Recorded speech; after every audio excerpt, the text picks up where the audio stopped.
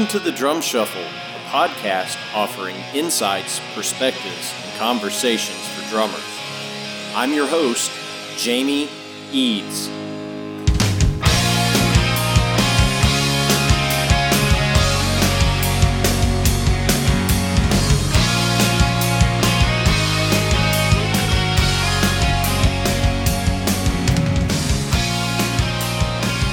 Hey, how's it going out there, everybody? Welcome to the Drum Shuffle. Jamie Eads joining you as I do each and every week. This is episode 111. I hope everybody's having a fantastic week out there.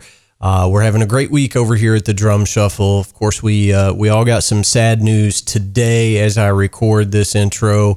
The great Eddie Van Halen has passed away after a long battle with cancer. And I know I speak for everybody within my musical circle. Even though I'm a drummer, the greatness of Eddie Van Halen as a guitarist is, it just can't be put into words. So I have re-recorded this intro because in my interview today, I did make mention of Van Halen. And of course, that was, several weeks ago before this news broke. So my condolences go out to the Van Halen family and all of Eddie's many, many devoted fans. We have a fantastic episode today, and I don't say this lightly. It may be the best interview I've ever conducted on this podcast. And we've had a lot of great ones, but this one was so much fun. I can't wait for you guys to hear the conversation I had with our guest, Harry Miree, right after this message from our sponsor, Los Cabos Drumsticks. The best kept secret for drummers is finally out. Los Cabos Drumsticks may look like the sticks you grew up with, but these are not your father's drumsticks. Los Cabos Drumsticks is Canada's #1 drumstick brand, and they are coming to a retailer near you. With operations in over 28 countries worldwide, thousands of drummers have already discovered the Los Cabos difference. Using FSC certified wood from Canada and the US, Los Cabos make the finest quality drumsticks, percussion tools, and accessories on the market. The best news, Los Cabos Drumsticks offers you a ton of choice. They have 22 individual drumstick models and 14 percussion tools, many of which are available in 3 different wood types: maple, white hickory, and red hickory. Red hickory comes from the center or heart of the hickory tree and has been independently proven to be both stronger and more elastic than white hickory without adding a lot of weight. While most drumstick manufacturers have shunned red hickory, Los Cabos Drumsticks has embraced it, becoming the only established stick brand in the world to offer a full line of red hickory drumsticks. To learn more about Los Cabos Drumsticks, visit them online at loscabosdrumsticks.com, follow them on Facebook, Twitter, or Instagram, and don't forget to ask for Los Cabos Drumsticks at your favorite retailer. Dare to be different. Join the Red Hickory Revolution with Los Cabos Drumsticks. All right, guys and girls, as I mentioned, we have a great episode today. I am joined by Harry Miree, and Harry is just such a wonderful guy. Just a sense of humor that won't stop. Very thoughtful, an incredible drummer, a wonderful content creator. If you're not familiar with Harry's work, get hip. I mean, you really do need to get hip. He's just so thoughtful and funny. And, when I reached out to Harry and asked him to come on the show, he was immediately, dude, let's do it. Set a time, I'll be there. And we just had a great conversation, and it covers a lot of really good stuff. I sincerely think that this is one of the most well-rounded interviews we've ever conducted, and that is all to the credit of Harry for just coming on and being an open book. Again, if you're not hip to him, harrymiree.com. Check all of his great videos out on YouTube. I promise you will learn a ton. You will laugh your tails off. Just such a great guy. I know you're going to get a lot out of this, so please help me welcome to the Drum Shuffle, Harry Miree. Harry, dude, how are you? Good morning, my dude. Absolutely. How's it going, man? Thanks for taking time to come on the Drum Shuffle. We appreciate it. I sit around on the Drum Shuffle all the time anyway, so I may as well get in here and run my mouth, man. Well, good. I'm glad you're listening. That makes my heart warm. It makes me all warm and fuzzy inside. For those listeners who don't know Harry, and the reason I greeted you with dude, that has kind of become your thing, your calling card. I want to say right off the bat, if somebody's not familiar with you, they need to go to harrymiree.com and check out your wonderful content that you create. Your YouTube videos are very poignant and hilarious and says everything that we all think, I think. Does that make any sense? Thank you, Jamie. When I started, I thought this is a conversation between me and myself, but what's made me keep going is that people hear it and they resonate and they go, dude, that's what I thought about Cajones too. And so it brings people together, man. It makes me feel less alone. And I'm glad it makes you feel less alone, man. Thank you. Oh, you're welcome, man. It's, and that's how you came onto my radar. And this has probably been, I don't know, you probably made that video 2 or 3 years ago now. But it was one of those things where somebody was asking about, should I go do this gig where I play a cajon? And I, just in the rabbit hole that YouTube is, I had come across your video, and I'll get the name wrong, but you titled the video, "But What If I Don't Want to Play a Cajon, Dude?" Right? Is that okay? All right. So you basically went through and said, lots of, singer-songwriter types gigs in Nashville, and I don't want to play a cajon. They suck. And I agree with that, wholeheartedly. But you went through the whole process of how you kind of came up with a little small, super portable kit that you could go out and play on these gigs without having to resort to playing a cajon for 2 hours. And I shared that video with somebody, and I was just like, man, this dude's got it figured out. So that's how you came into my life, as it were. What an honor, man. Thank you. I don't like to complain about things without a solution. So if I was going to complain about cajones, I had an obligation to share how I solved it, or at least make a suggestion on a work in progress. Yeah, for sure. And it was a brilliant, little kit that you came up with. And I'm going to say to all of our listeners, go find that video. You'll understand what I'm talking about. Now, as is the tradition here on the Drum Shuffle, if you'll, oblige me, tell us, where you grew up and how you got into drumming to begin with. Do you come from a musical family? Not at all, man. I came from, and I wonder if I attribute the musical lottery that I've won, because almost as if it was a rebellion to what I grew up around. I wonder if my parents had been musicians or something, maybe I would have rebelled against that and said, I'll show you guys, I'm going to be an accountant, man. Yeah, right. So it's in my nature, and it's chicken or the egg for me. Man, I grew up down the road in Alabama, and so I grew up watching University of Alabama get whooped by Kentucky in basketball every winter. Football's a little different story, but we won't go there just quite yet. It's come and gone, man. But I formed my sense of self in the pre-Saban era. Like there were, who cares? People don't listen to this for that. But look, man, everything is transient. I feel this way about success in music too. Like Alabama's winning right now. Just enjoy that while it's there, because things come and go, man. Like sandcastles. Agreed. Dude, so, but that's the environment I grew up in. Like, that's how people identify themselves. And I feel lucky that I wasn't any good at the things that are valued in Alabama. So I took solace in music, which was not a common activity. We don't have the rich history that you have of like bluegrass. All my friends from Kentucky, they know like 200 bluegrass standards, and it's in their blood, and it's beautiful, man. Yeah.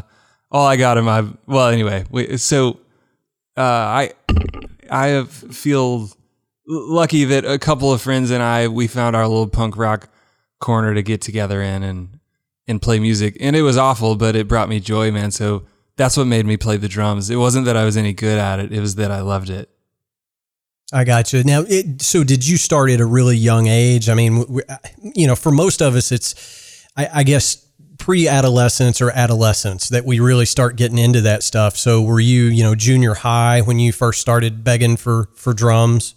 Yeah, I'm with you, Jamie. I like many of my favorite musicians, especially like Nashville natives that I know, they all started, like they were just born into music. They started playing at age 3 or something, and your neurons develop around that and you become insane. I feel like it reflects in my playing a little bit. I have to try harder or something. I started playing drums at 13.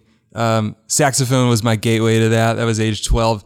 But, you go to church all the time and stuff growing up in Alabama. So there's sheet music in the hymnals. There's singing all the time. No doubt I owe my hearing to that, my ability to parse sound in a musical way, to being around church and all that, but not a formal activity for me until the day I turned 13. And I feel like today is still later that day. I still feel like a 13-year-old that just discovered the drums, man.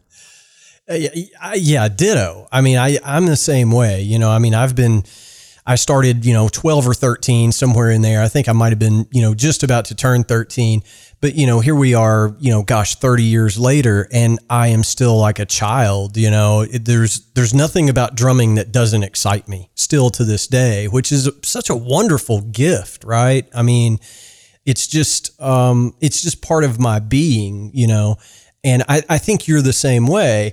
Now, being a fellow Southerner, marching band is a big deal in the South. When I have guests on from Canada or the Northeast, they're like, yeah, that's not really a thing up here. Did you do marching band and things like that? Man, by the time that institution was available to me, I'm going to vaguely misuse the word scene. I had a scene of my own. We didn't even sign up for band class, but we had our own little punk rock bands and stuff. So, it's almost like marching band felt too institutionalized to us. Now, in hindsight, boy, do I wish I had participated in that, because so many of my gifted friends here that are opening for me or I'm opening for them, they have these ridiculous marching chops that I envy so much. And I feel that I missed the boat, Jamie. Well, I did as well. I mean, I think there's a parallel there. I was already playing in bands and thought I was good when I wasn't. But, now I see somebody that can, rip off, just pump, paradiddles at like 200 BPM. And I'm like, yeah, that's not my thing. So I understand. But you did go to college for music. Am I reading that right? Totally, man. Okay. So was it UAB? Do I have that right as well? Man, so I grew up in Birmingham. UAB was footsteps from my house. When I got out of high school, I'll give you a really condensed version of this story. Halfway through high school, I started spending the summers at Berkeley. And they have these summer programs where they kind of groom you to become a full-time student there one day. And you kind of compete against one another for these scholarships that eventually they're going to offer. And my life for a few years, the last couple of years of high school, was dedicated to getting the ultimate scholarship to Berkeley. And by the time I got it and was on stage shaking the president of the college's hand, I knew where that was going. I'm age 18. I go, this means I'm going to be in practice rooms for 8 hours a day for the rest of my life, to be in the middle of the pack here. And I basically got existentially freaked out and said, there's more to me than that. Not to mention the natural kind of small town pressures of, oh man, but I've been seeing the same girl for the last 3 years and she's staying in town. So pin it on whatever you want, man. People that grew up around me have different theories, but basically out of fear, if you want to put all that around under the same umbrella of fear, I hung around. I stayed in Birmingham. I did attend classes at UAB. They were psychology classes, man. It was an attempt at a left turn. And I'm thankful because those were two of my a year and a half of easily the least favorite period of my life. I didn't recognize myself. I don't remember playing drums during that time. I was still teaching kids in the inner city that we don't have music education in Alabama. You know, they cut funding, and the first thing you cut is the arts. So I was teaching drum lessons, sax lessons, trumpet lessons, violin lessons to kids in the inner city at that time. But I wasn't breaking drums in half at that time, and so I lost sight of myself, and it's hazy to even think about that time. It's hard for me to even remember who I was around, what I was saying, what I was thinking about, and that's an important fog in my life because it makes me a lot more grateful for the inundation of music that I have in my life now. So that you probably didn't want 90 minutes on that. The answer is yes. I attended UAB for a second, sort of, in that I was enrolled and didn't show up to anything before noon. Boy, I think by the year and a half mark, I didn't even bother identifying as a student there. And I basically went back to Berkeley and said, well, you guys give me my deal back after all. So I made it to Berkeley by 2010 as an old man. Basically, I think I was probably 21 by then, 22. Okay. So and it goes without saying, man, you know, I mean, I've just had so many Berkeley grads, you know, on this show to even get there to begin with. You know, scholarship or not, for them to say, yes, you can come to school here, you got to know what you're doing. You know, I mean, there's an audition to get in the school. And, you know, that experience especially for drummers, you know, I'm not taking anything away from any other program, but if you just start going through the names of drummers that attended Berkeley and graduated from there, it is a literal who's who in the music world. I mean, that, you know, that is the oven that cooks, you know, fully done drummers, right? It's an honor to slip through the cracks and get in there and be around those guys. That's the value, is being around the guys that you're talking about. Well, it's just such a, you know, wonderful school. And, you know, I would be remiss if I didn't ask at least about one of my all-time favorite drummers who probably by that time was teaching there, and that's the great Rod Morgenstein. Did you have Rod for anything? Rod, I would describe as a central reason for me going there. So once I got there, I basically didn't leave his office, man. Awesome. Yeah, of course. I mean, because he's the dude. He is truly the dude in capital bold letters. Yeah, and I know that you're also a big Carter Beauford fan. You know, who were some of the other influences for you as a drummer? I kept it simple coming up, which I benefited from and suffer from. Anytime everybody sits around and can name 100 drummers, I've never been that deeply versed. When iPods came out, this is kind of the reference point that I remember. When iPods came out, everybody was running around with them going, look, I have 1,000 songs from 1,000 different artists. And I had 1,000 songs too, but only from 3 artists. If that makes any sense. I had no width, I had depth. So I wouldn't just have one Metallica album, I had all of them. That's bad news from a drummer, isn't it? The folks, there were 3 posters on my wall. Carter Beauford in the middle, Travis Barker to the right of him, Trey Cool to the left of him. Musically, I liked the pop punk thing, but Carter transcended it. The genre of his music didn't even matter to me. I felt that he just had a voice unto himself. I almost couldn't even hear the music going on around him. I was so cued into his drumming. And so diligent drummers at that time in their lives, when you're in that renaissance of learning how to play the drums, you know, the diligent drummers around us are listening to a million different drummers. And meanwhile, I was on DaveMatthewsBand.com refreshing the set list every night, and every new song they would play live, I'd run into my drum room and play that song and then run back to the computer. Now what song are they playing? And so I was trying to live his life at that time, man. So the result was I figured out kind of encyclopedically what that one drummer was doing, with a side dish of some Travis Barker and some Trey Cool and some Lars. And maybe Red Hot Chili Peppers were in there, but that was it, man. I never if you had said Tony Williams, I would have said, who's that? And isn't that shameful?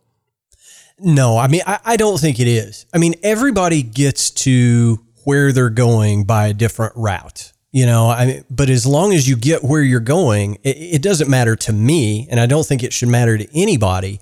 I grew up on Rod Morgenstein, Tommy Lee, Troy Luccketta. That was what I was into, and those were my guys. And it was the same thing. I wanted to know, God, what is that ghost note, at 2 minutes and 18 seconds of, track 6? I mean, that was how obsessed I was. So no, man, I don't think that's shameful at all. But, as I got older and started getting in, more bands and more musical situations, people would be like, man, you should really check this out. And, I guess my horizons expanded after I figured out that there's more to life than, just what I had listened to up to that point, if that makes sense. Totally. And that would be the project I'm in the middle of right now, too. I'm trying to catch up for all that lost time and open the ears up here, man. Yeah, for sure. Well, so after Berkeley, did you immediately go to Nashville, or did you go back home to Alabama first? Man, once I left Alabama, I never set foot there again.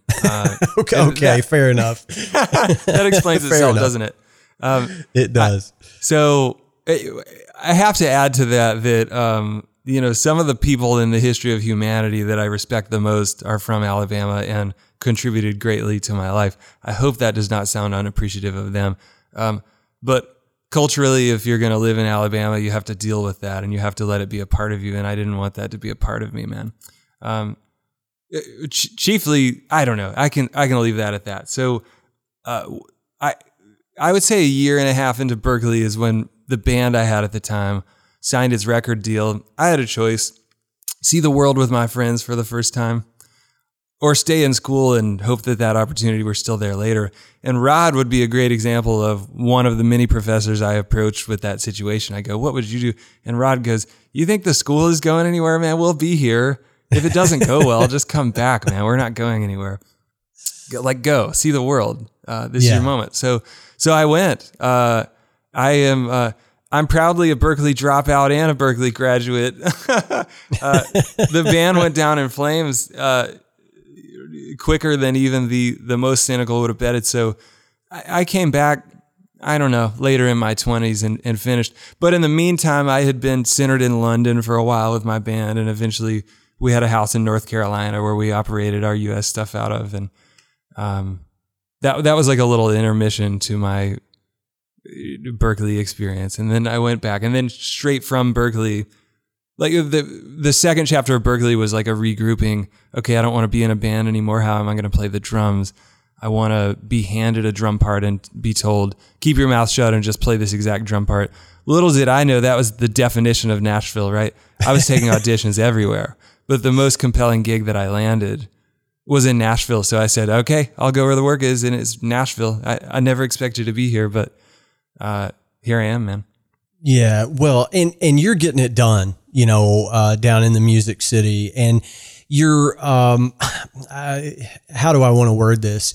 You're very self-deprecating in some of your content. You're like, all the other drummers were busy, so I got to go do this session, that kind of thing. But man, you're killing it down there. I mean, you're,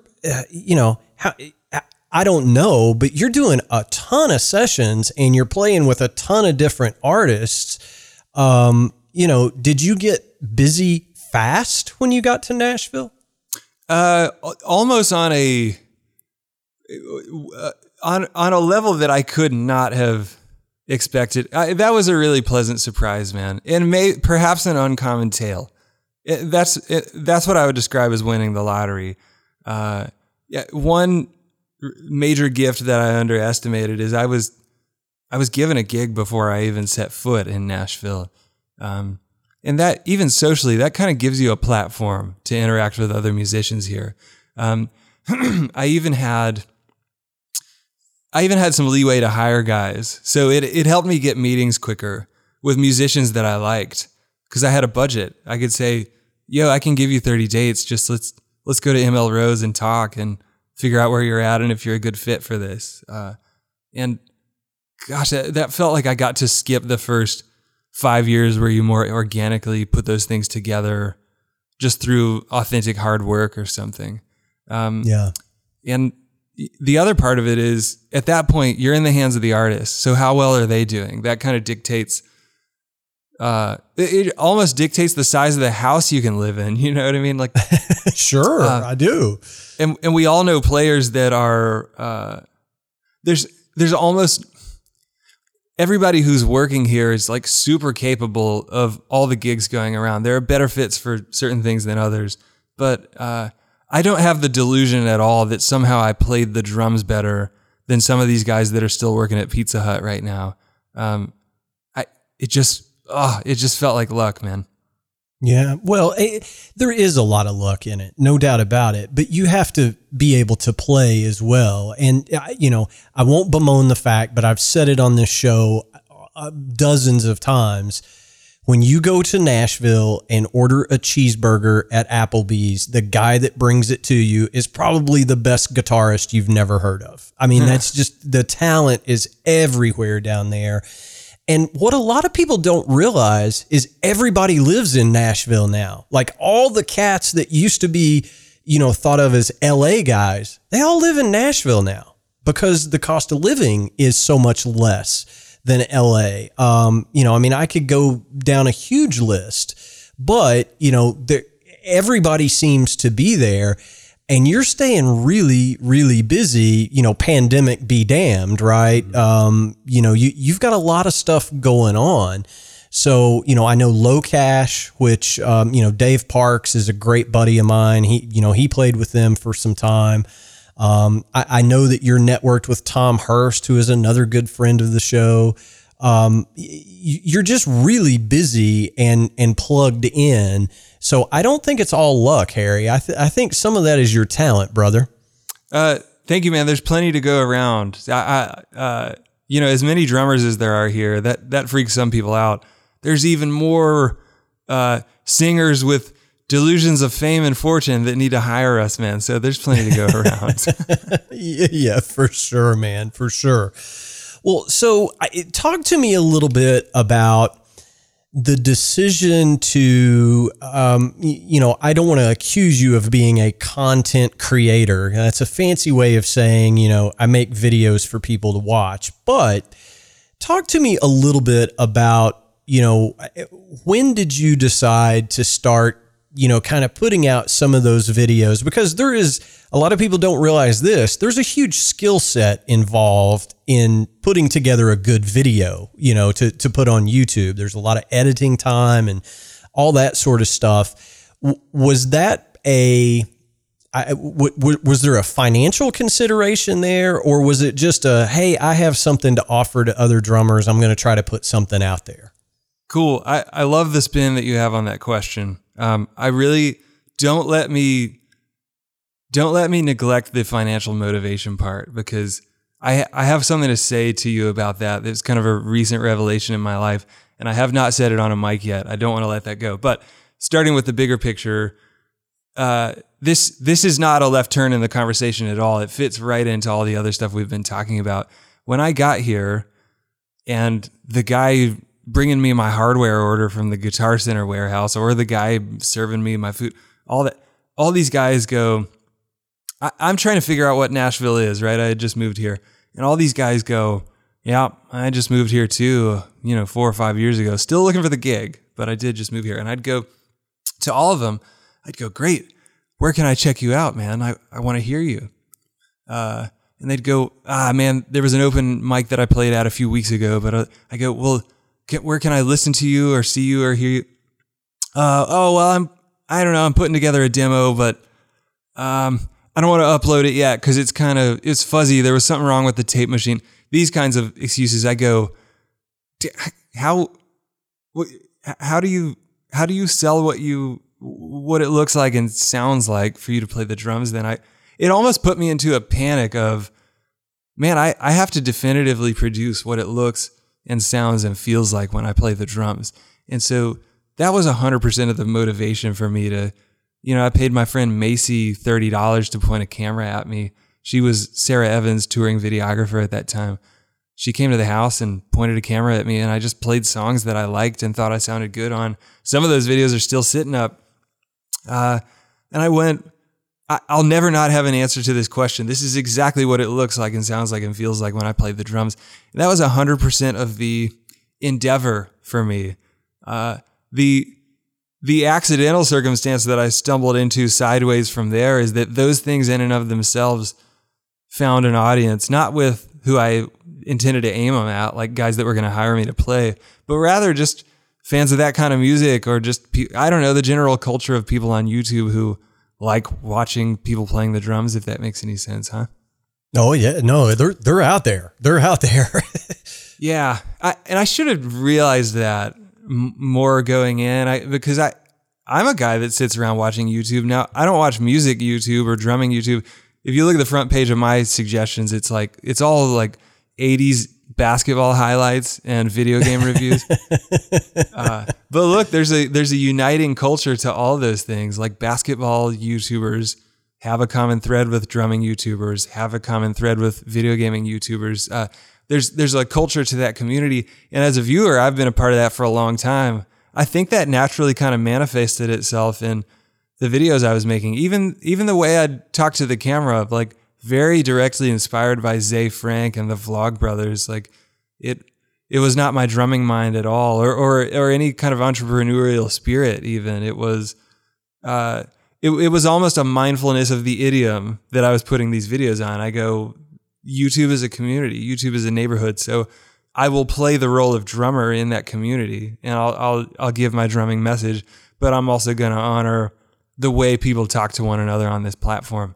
And that got embraced. And as far as I'm concerned, was another winning of the lottery. Yeah. Well, and I think that's what separates you from other, guys and girls out there. I mean, I think let me back up for just a second. The whole premise of the Drum Shuffle podcast was when I started this, and I make no money per se doing this. I just really enjoy it. And I get to talk to guys like Harry, right? I mean, but I wanted to I want to understand what makes Harry the drummer that he is today. So where did he come from? How did his career progress and evolve over years?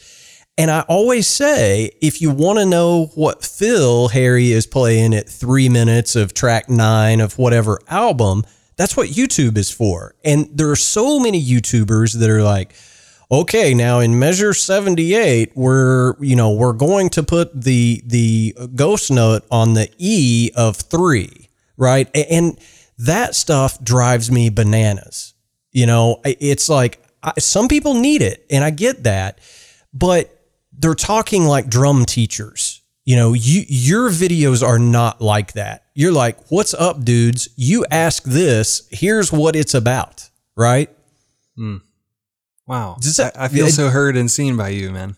Well, yeah, man. And, I've checked out a lot of your stuff, and it's just, especially, you had a video about endorsements, and I that's one of the things that I get asked about more often than anything else is, hey man, how do I get an endorsement with Dream Cymbals? How do I get an endorsement with Los Cabos drumsticks?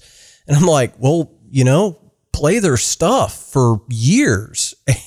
And then if you have something to bring to the table, apply, that kind of thing. But you broke it down to, look, everybody divides up in these teams, and, I'm team Zildjian, your team Sabian, whatever the case may be. And it's all where, art and, commercial interests collide. And I thought that was such a great video. So now when people ask me about endorsements, I'm like, you should watch Harry's video because It explains it so well. Cool. What an honor, man. I can't remember a single word I said in that video because it feels like such a long time ago, but what a great feeling to hear some of the sentiment back from you and agree with it. Go, yeah, that's how I feel about that stuff, man. Yeah. Well, I mean, I think you are, I've been accused of being a very conversational guy because that's what I do. You know, I have conversations with people, and I don't want to ever sound preachy or come across weird. And I think you take that same approach. You approach putting out your content as though you were sitting at a table talking to me or any other drummer. And it's good stuff. I think that's what resonates with people.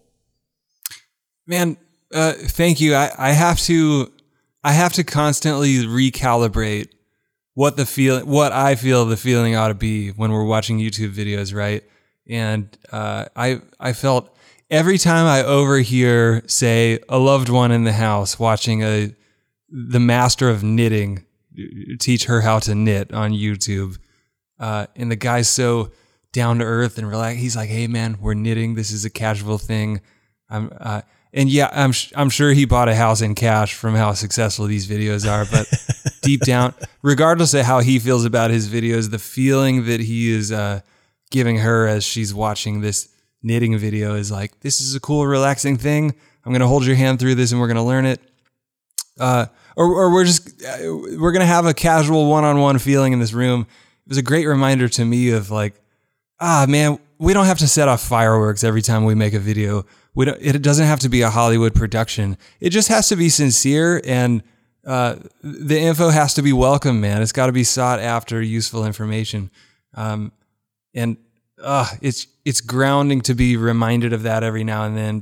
The higher you climb on the YouTube ladder, let's vaguely call it, the more one can accidentally feel pressurized that, hey man, this is your identity now. What will you do to top the last thing? We got to crush it.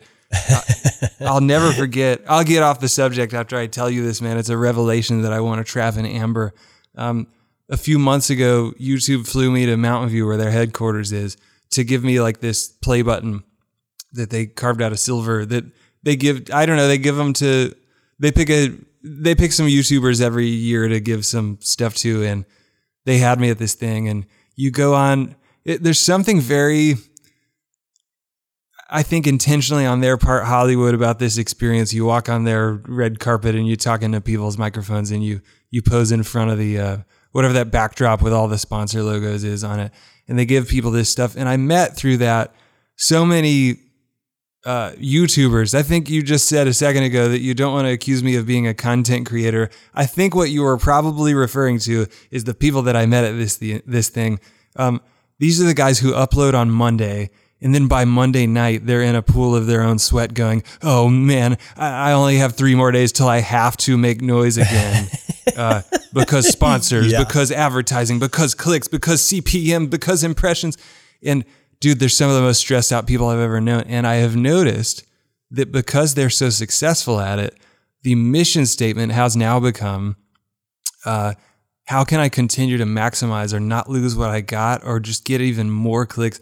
It has become, I must force myself to figure out something to say instead of, I have something to say. Let's put it in a video and get it out there. And you have my phone number now. You must personally keep me accountable to this.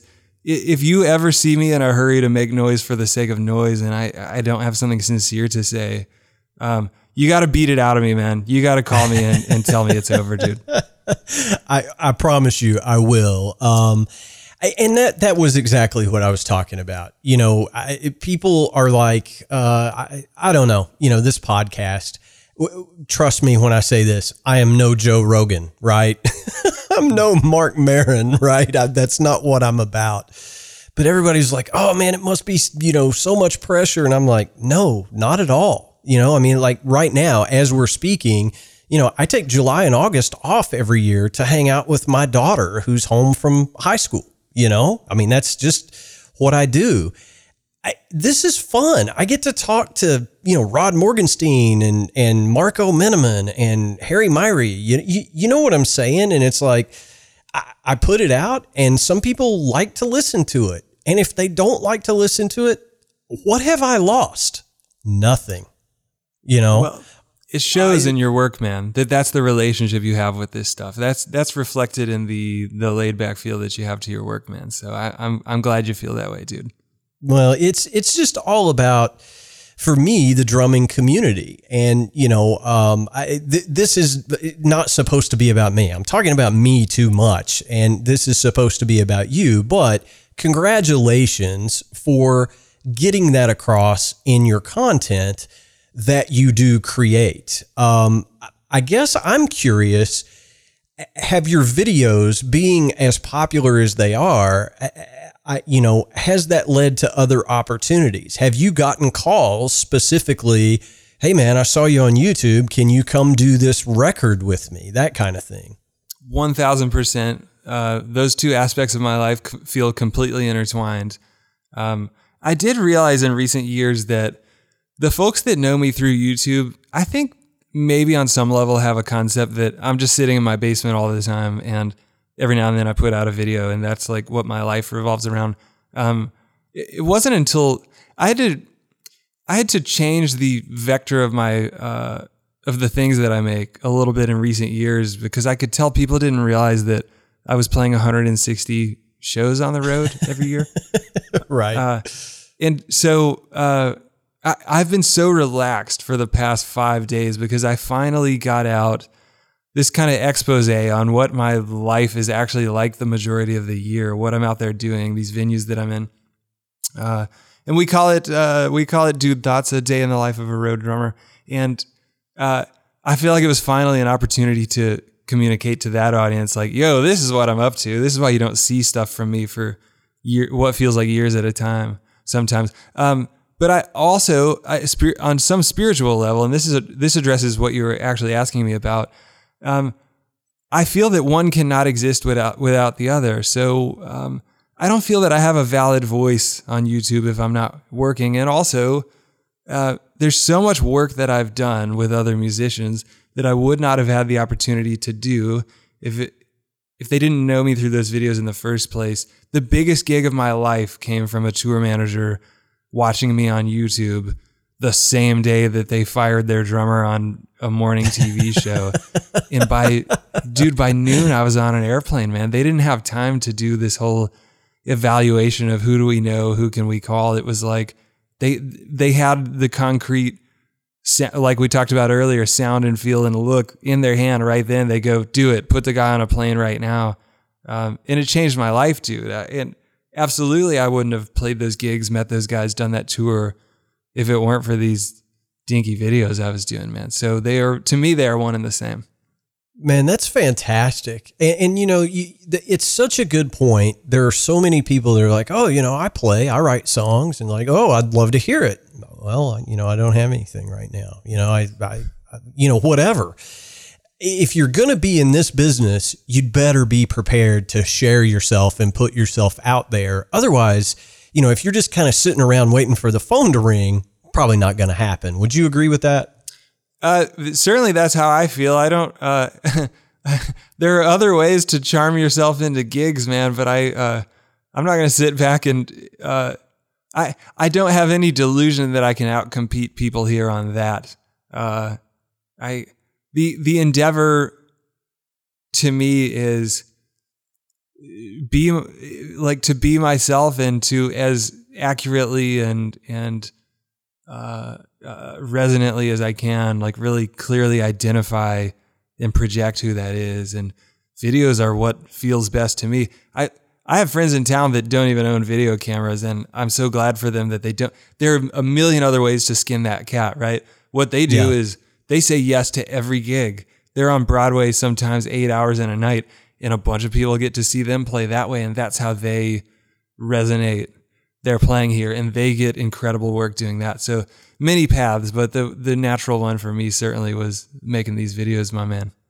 Yeah, I hear you, brother. I hear you. Well, a couple of other things that I want to get to. So we might take a little bit of a left turn here, and I hate to be all over the radar with you, but you have a very unique setup. You are, you have an open-handed setup, and you've probably done a video on this. I don't know, but I would imagine you get asked about this a lot.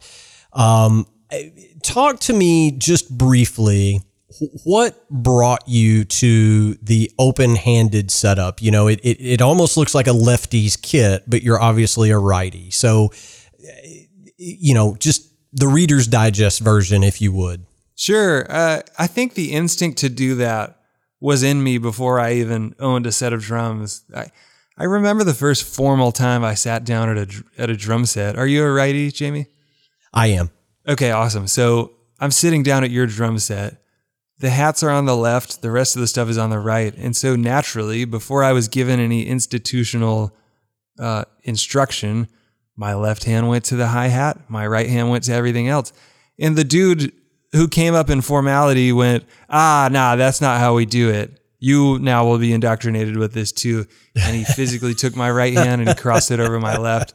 And, you know, I proceeded to make my knuckles bleed because I'm hitting this and that. You can obviously chalk that up to bad technique, right? Because at least 1 million of the greatest drummers ever, all of whom I put much higher on the shelf than me, they managed to cross their hands over and make incredible, awesome music. So I don't doubt that that's worked for a lot of people. It always felt like an uphill battle to me. And so by the time I was in high school, man, instead of paying attention in calculus, I went, man, these drum traditions, they come from so long ago that we didn't even have hydraulic hi-hats, man, but we have these things now. And I'm staring off into space going, I can use my dominant foot on the bass drum and my weak foot on the hi-hat, but still have my hats on the right. We have the technology for these things, man. It's just not, you know, tradition just outweighs the sense of that, because this infrastructure wasn't created in 2001. It was, you know, it started with the low boy, man. I'm probably getting this wrong, but like Papa Joe Jones splashing that thing with his left foot just as a why not? My left foot doesn't have anything else to do anyway. So I understand how the momentum of tradition got us to where we're at, but I don't know, man. The anarchist in me went, I have a better shot at feeling comfortable on the drums if I just move those hats on over. And I thought, man, this is going to be complicated and it's not going to work and I'm going to fall on my face. But at least I won't lose sleep over whether I tried it or not. And as soon as I tried it, dude, I swear to you, it was instant. I went, I'll never cross my hands again if I don't have to. Of course, sometimes I do. I play backline kits. I still have that vague, we're going to put it in italics or with an asterisk. I still have that vague ability to cross over my hands, but that's not where I feel great. The scary part, of course, has been people check that out and people send me pictures online and stuff. They go, look, I did it too. And part of me is like, oh, good. There's some universal sense to this. And the other part of me is like, oh no, there's like a dartboard with my face on it in every drum teacher's private studio across the world. And I'm so sorry. I didn't mean to do this. Well, I mean, that's funny, first of all, but I doubt that's the case. I mean, I can draw a correlation in my brain back to Carter, right? Because he's a phenomenal open hand player. You know, I mean, he's been doing it for years and years and years. So I would imagine that influence crept in a little bit. Let's get rid of the little bit. Okay. No doubt. This connects really well to the conversation you've weaved here. So we talked earlier about how basically the definition of drumming, the whole book, as far as I was concerned, was written by Carter, right? And one of his really unique gifts is that all his timekeeping is on one side, his hats, his various ride cymbals that he has, and all the rest of the goodies are on the other side, and he plays them open. And so that's why when you hear these Dave records that he's on, you're like, dude, nobody sounds like that. Nobody's phrasing things like that. Nobody has that mobility that he has, that like super tasty ability to integrate toms as commentary while keeping this continuous groove with the other side of his body. It's like awesome. And that's what I thought the language of drumming was. And that's the language I wanted to speak. So you do not underestimate it at all, man. He's without him, who knows, maybe I would be crossing my hands over. Almost certainly, man. I owe him a lot of that. Okay, awesome. Well, so for those of you guys that don't know what I'm talking about, go check out Harry's webpage. You'll see. Just trust me, and it's unique. I will give you that. It is very unique, and you do it very well. I would be remiss, if I didn't ask, we've established how busy you've been. Obviously the brakes are, locked up right now. Nothing is moving, nothing is rolling because of coronavirus. So what are you doing to fill your time? I'm assuming there's probably still some sessions going on, but the 160 nights a year on the road, that certainly isn't happening. Agreed, man. I actually, yeah, that's well said. I would say the live shows are really the only thing that the brakes are locked up on. I've noticed a really clear influx of, can you play on my record from your house? In my life this year. I think I've played on more records this year from my house already than the rest of my life combined. It makes me feel like actually there's more recording going on right now, not less. Yeah. So I'm certainly banging my head against the wall on that stuff right now, because it kind of puts a responsibility on all of us to really figure out how to get good sounds here, man. And that is easily the most mysterious musical journey of my life, man. It's like, why can I play these exact drums in an amazing recording studio and they sound crushing? They sound so good. But if I'm here left to my own devices, oof, there's a big knowledge gap between me and that sound right now. But I've spent so much of my time under those kind of stakes, getting paid to play on other people's things, and trying to embrace the challenge of bridging that gap as best as I can, which some guys are amazing at. Aaron Sterling is an icon at that, and the rest of us suddenly are going, oh, teach me. This is how we should have spent more of our time. So that's been big. I've also been able to, today is still like March 15 as far as I'm concerned. It's just been one long laundry day of trying to unneglect all the things in my life that I've been so neglectful of, because for years I just haven't been home, dude. There's crap collecting on the roof of my house. Maybe I mean that metaphorically, but I definitely mean it literally. Yeah. Etc. Yeah, you know what I mean? Not to mention, dude, I've released 5 videos this year, which I think is also probably a personal record. Those things take me a while, and I can't get them done as quickly when I'm on the road. Yeah, well, yeah, and I want to go back to just to say this. When you do a video that is of the caliber of yours, there's hours and hours and hours of editing time that people don't understand. You know what I mean? It's so yeah, it's hard to do from, I don't know, the Hampton Inn in Bismarck or whatever the case may be. It's way more difficult. So with the live shows, having a break in the live shows, you're playing on a lot of records. What's next for you? I mean, I'm doing a very poor job of getting this question out, but are you, setting something up for down the road when something finally does, start happening again, or are you just kind of, taking it as it comes? Yeah. So I dig your question, man. I've noticed, okay, so we're all creative types, right? We're all musical people, and we're used to clanging those cymbals together, and we're used to hearing applause back. For whatever reason, man, when this started, I actually felt like my life before this year was maybe those slow motion last couple of seconds right before you're in a horrible car crash. The feeling I've had since March of this year is I'm kind of looking behind me and going, wow, I just narrowly avoided like a very brutal car wreck, very narrowly, almost because the universe made me just sit here and just quit going at the speed that I was going. So I feel lucky for that. My instinct has been to honor the silence. I know because all of us are creative types. Yes, a lot of people called me in the first week or two and they said, "You'll never believe it. I wrote a quarantine song. Why don't you play drums on the quarantine song?" And my instinct with these things is to swim the other way. All these artists are being called by their labels. Hey man, you got to do a live stream today. And then tomorrow we're going to do a live stream for Jim Beam. And then yeah. And there was such inundation with that so immediately. And I went, yeah, I understand from a human nature standpoint why we're doing that, because we're so uncomfortable being told to sit here and be quiet for a second. We're noisemakers. But I took it as a signal that I need to sit here and like honor the silence, if that makes any sense. So I've tried to do my best to do that. If anything, some days I'm still so immersed in these things that I'm trying to unneglect, like the sounds I'm getting at home, for example, things I can't dedicate this kind of time to when I'm touring.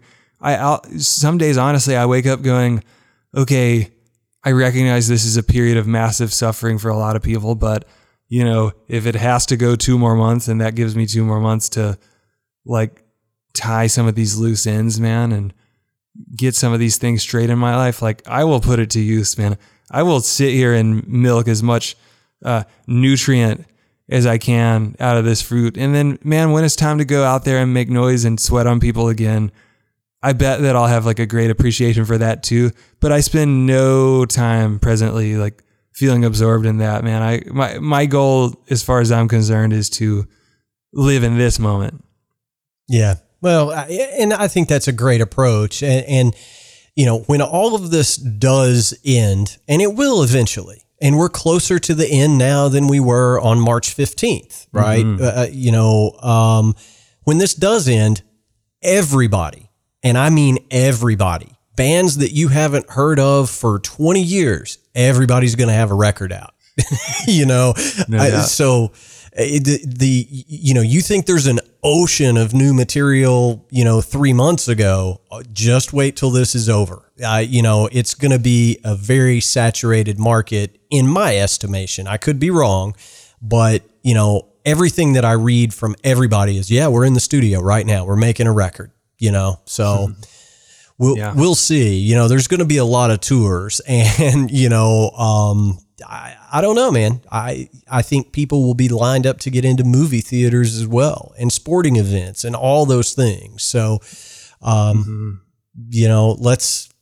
let's hope that comes sooner rather than later. Agreed, man. I chiefly feel that every day because, I feel so bad that, man, there are hardworking musicians sitting in their house right now and they can't work. They can't do their thing that they do. And this affects their families and all that. That's the thing I'm so eager to, I don't need any more attention. I don't feel it on my own behalf. I just want the suffering to stop for people, man. So I'm with you. What kind of elation is that going to be when fans can get back on the front rail and wait out on the pavement for 7 hours, and then they get to see whoever their favorite band or musician is? Like, come on, man, they're gonna love that, and the musicians are gonna love that. I am stoked for the euphoria on the other side of all this, man. Well said. Yeah, for sure.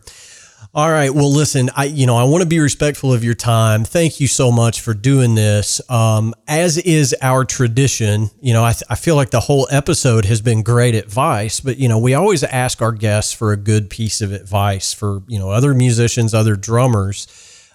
Share with us a good piece of advice that you think everybody should incorporate in their day-to-day lives. Nice. Yeah. So as a listener of your show, I did know that this was tradition, and I knew this moment was coming, and I've been fidgety about it because, boy, am I so afraid to give advice. As someone who identifies as a very clueless person, I've gone, oh, I don't want to be asked that. What am I going to say? One of my points of view on this as a subject in general is that I know for sure I came up in an environment where there was not only pressure to succeed maybe, but also kind of this mentality that if success is an island and some of us get to it, there's a human instinct almost to get to that island and go, look how good of a sailor I am. Check that out. But I wonder, man, if ultimately it's on us, of course, to set sail in the first place. But then ultimately, I wonder if it is the random chaos of the seas that gets us to that island or not. So anytime I think I'm there, I go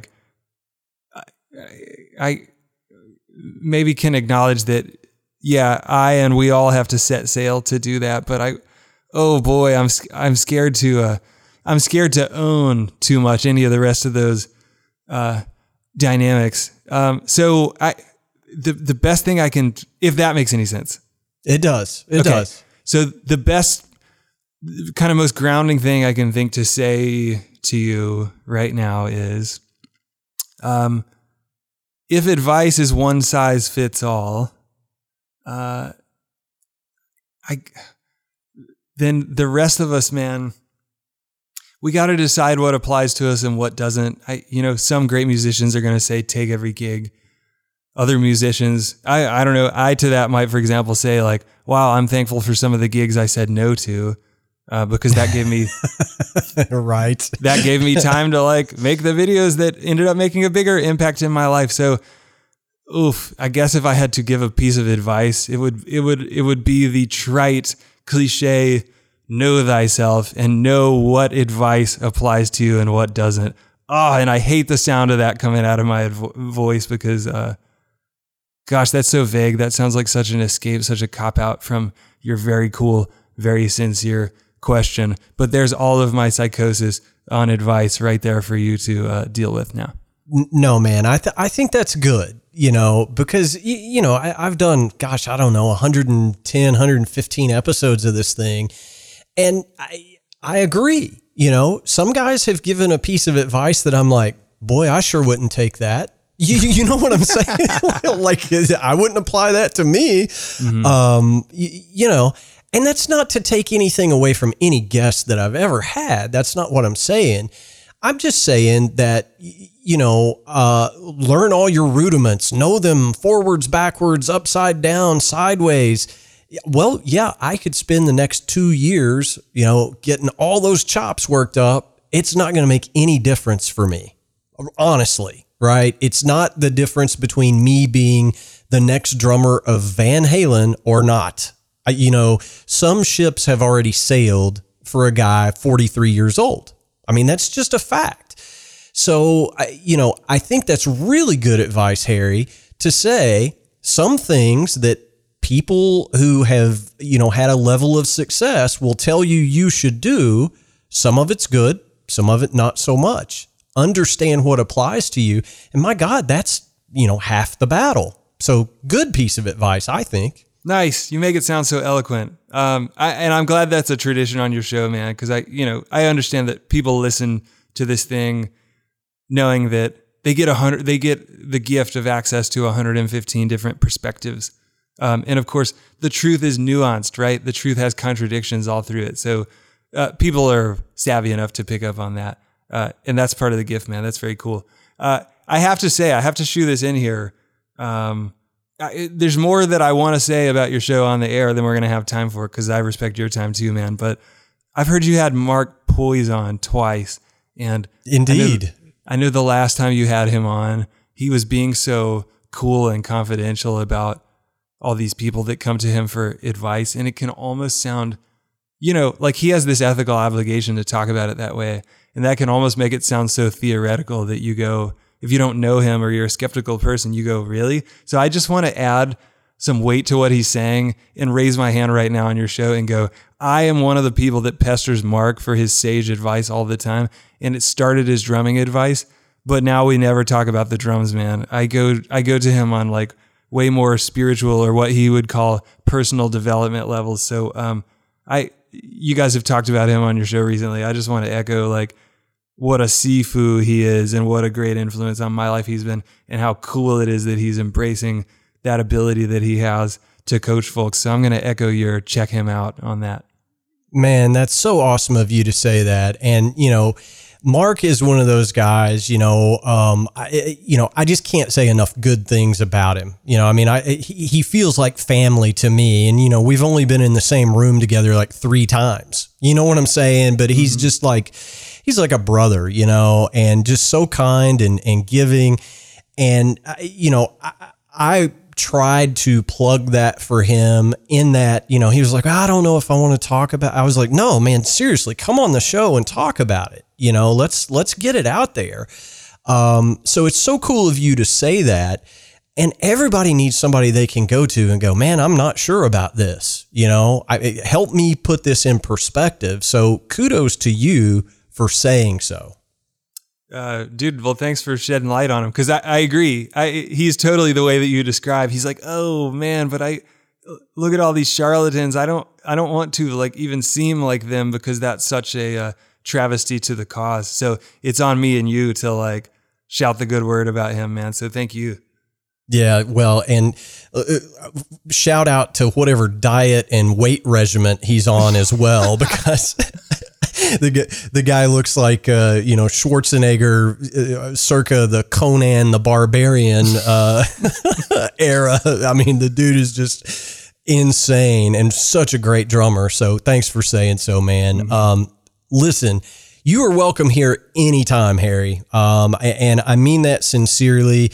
When life starts getting back to normal, I know you've got a lot of stuff going on, but anytime you have a new project going on that you want to share with the folks, open door invitation. All you got to do is say the word and we will have you back anytime, my friend. Awesome, dude. We'll do it again tomorrow. Thank you. All right, brother. I'll talk to you soon. Good, Jamie. Till then, dude. All right. See ya. All right, guys and girls, that's going to wrap up episode 111 of the Drum Shuffle podcast. As always, I thank you sincerely from the bottom of my heart for tuning in and listening. We simply cannot do this show without each and every one of you doing so week in and week out.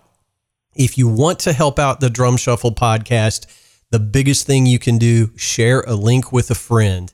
I will ask, as I always do, give us a thumbs up, a star rating, a review on whatever platform you use to listen to the Drum Shuffle. It helps us more than you'll ever know. 1,000,001 thanks go to Harry Miree, the dude, for coming on the show. It was great. We're going to have Harry back. I would absolutely love to have him back on the show. And as he jokingly said there at the end, we'll do it again tomorrow. So hopefully it won't be too long before we can get Harry back to continue that fantastic conversation. Go ahead and hit the subscribe button on whatever platform you're using to listen to the podcast.